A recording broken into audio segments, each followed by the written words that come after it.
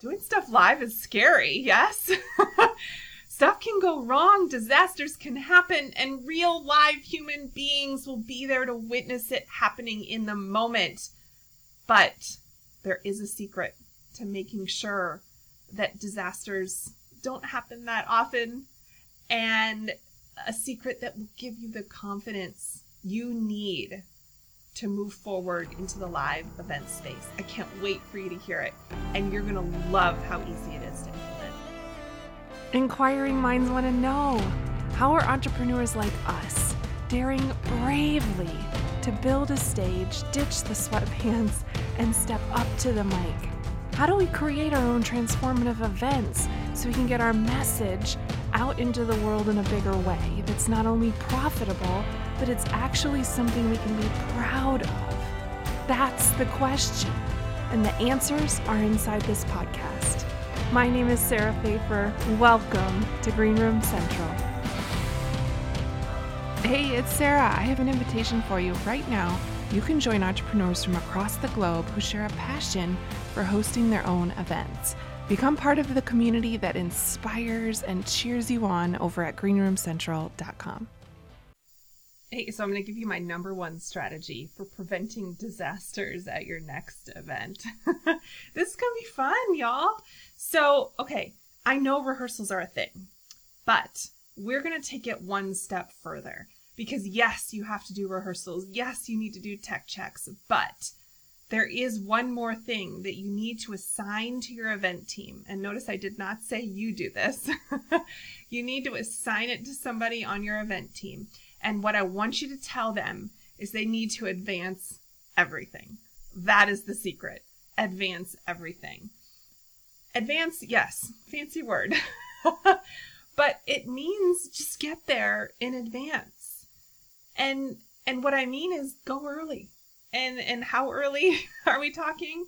Well, and what do I need to get there early for? Well, basically everything. Go early. I want you to assign someone to go early to everything that is happening at your event, to double check stuff.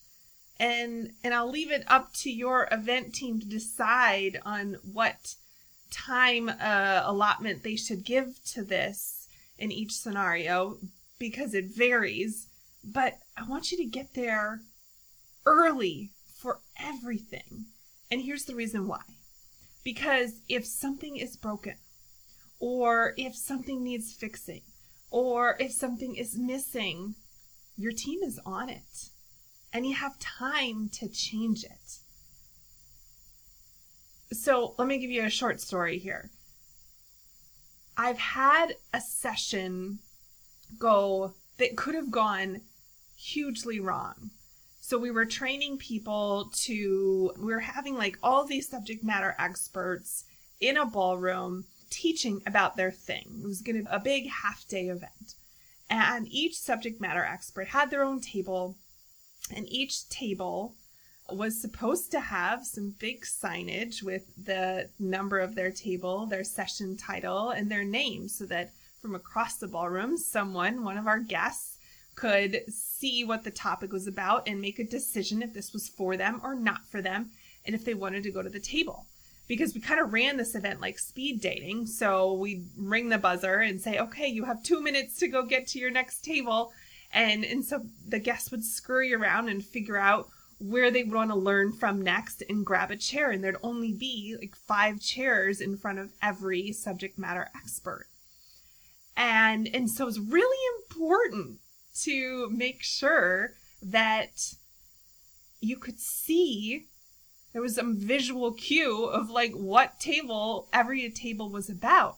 Well, when we went to advance the session early that morning, I think probably like maybe 90 minutes in advance, we realized that all of the signage wasn't there. Turns out whoever was in charge of making sure that it had been received, that check had failed to happen. And so now, and then the check of bringing it to the ballroom in advance the night before also failed to happen. So we had 2 checks and balances go wrong. But thankfully, we had the person go in advance the room and got there and realized there's no signage. So So how the heck are these hundreds of people supposed to look around this ballroom and figure out where they're going to go for the next few hours? Well, a fourth check and balance was in place, which was I always have the designer send me the final printer ready files. I just want to have them just for my security blanket kind of purposes. Hey, I don't want you to miss out. Did you know that this conversation always continues inside the Linchpin Nation community? It's a free, modern discussion forum exclusively for Green Room Central listeners that will have a profound impact on the way you look at events in your business. Get answers to your biggest questions, hear behind-the-scenes nuggets from event leaders, and get access to helpful templates, guides, and checklists as you start and scale events in your business. Be part of the daily discussion with entrepreneurs just like you. You can join for free over at greenroomcentral.com. I'll see you inside. And so I quickly went to my laptop, got those files, put them on a flash drive, and thankfully we were at a property, a big hotel that had it was like a FedEx Kinko's on site.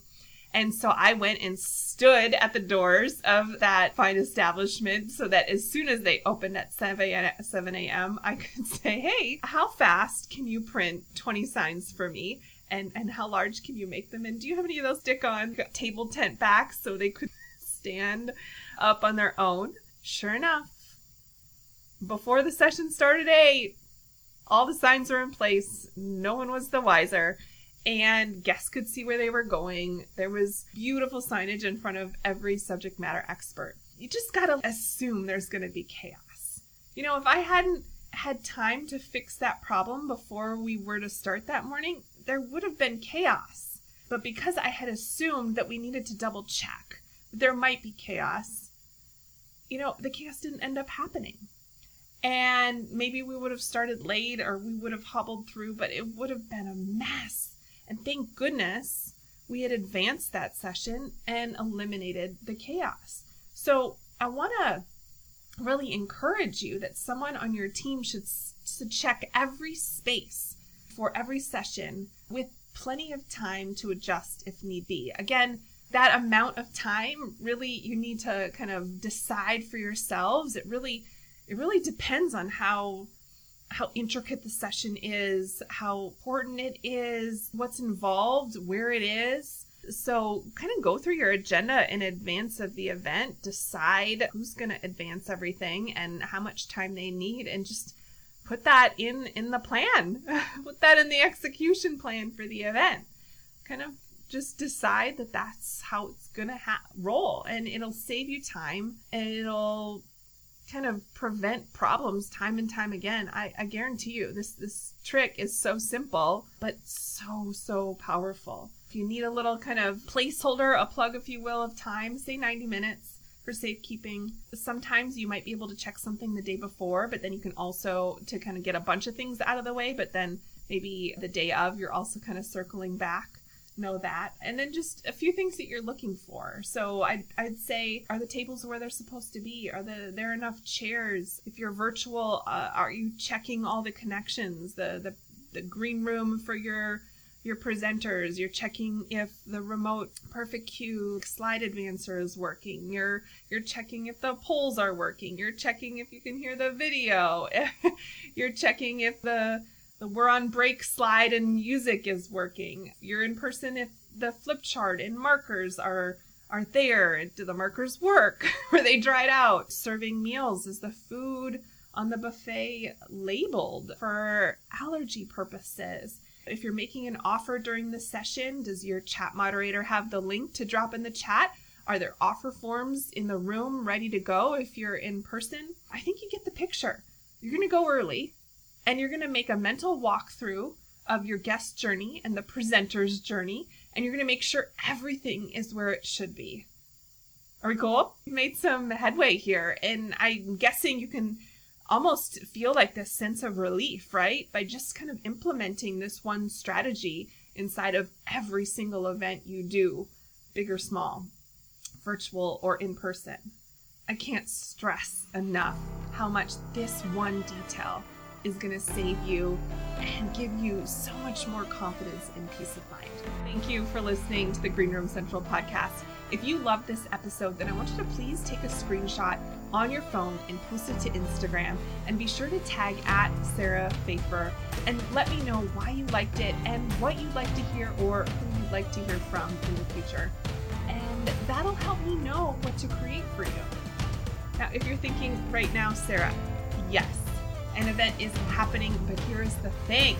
I have a sizable team who can make this happen, but we need someone to teach us how. Then go to greenroomcentral.com to book a private workshop right now. You'll get a customized 2-day workshop for your team. During that workshop, you'll get a customized, repeatable framework that you can use to start or scale events in your business. You'll then create a roadmap as a team so that everyone leaves the workshop with a shared vision for how to move forward with confidence. In case you're curious, this podcast is built on Kajabi. I am loving how easy it's been to get things set up, but more so, I am thrilled that my entire business is run on one platform. From my emails, to my pages, to my courses, and now to my podcast, it's all under one roof.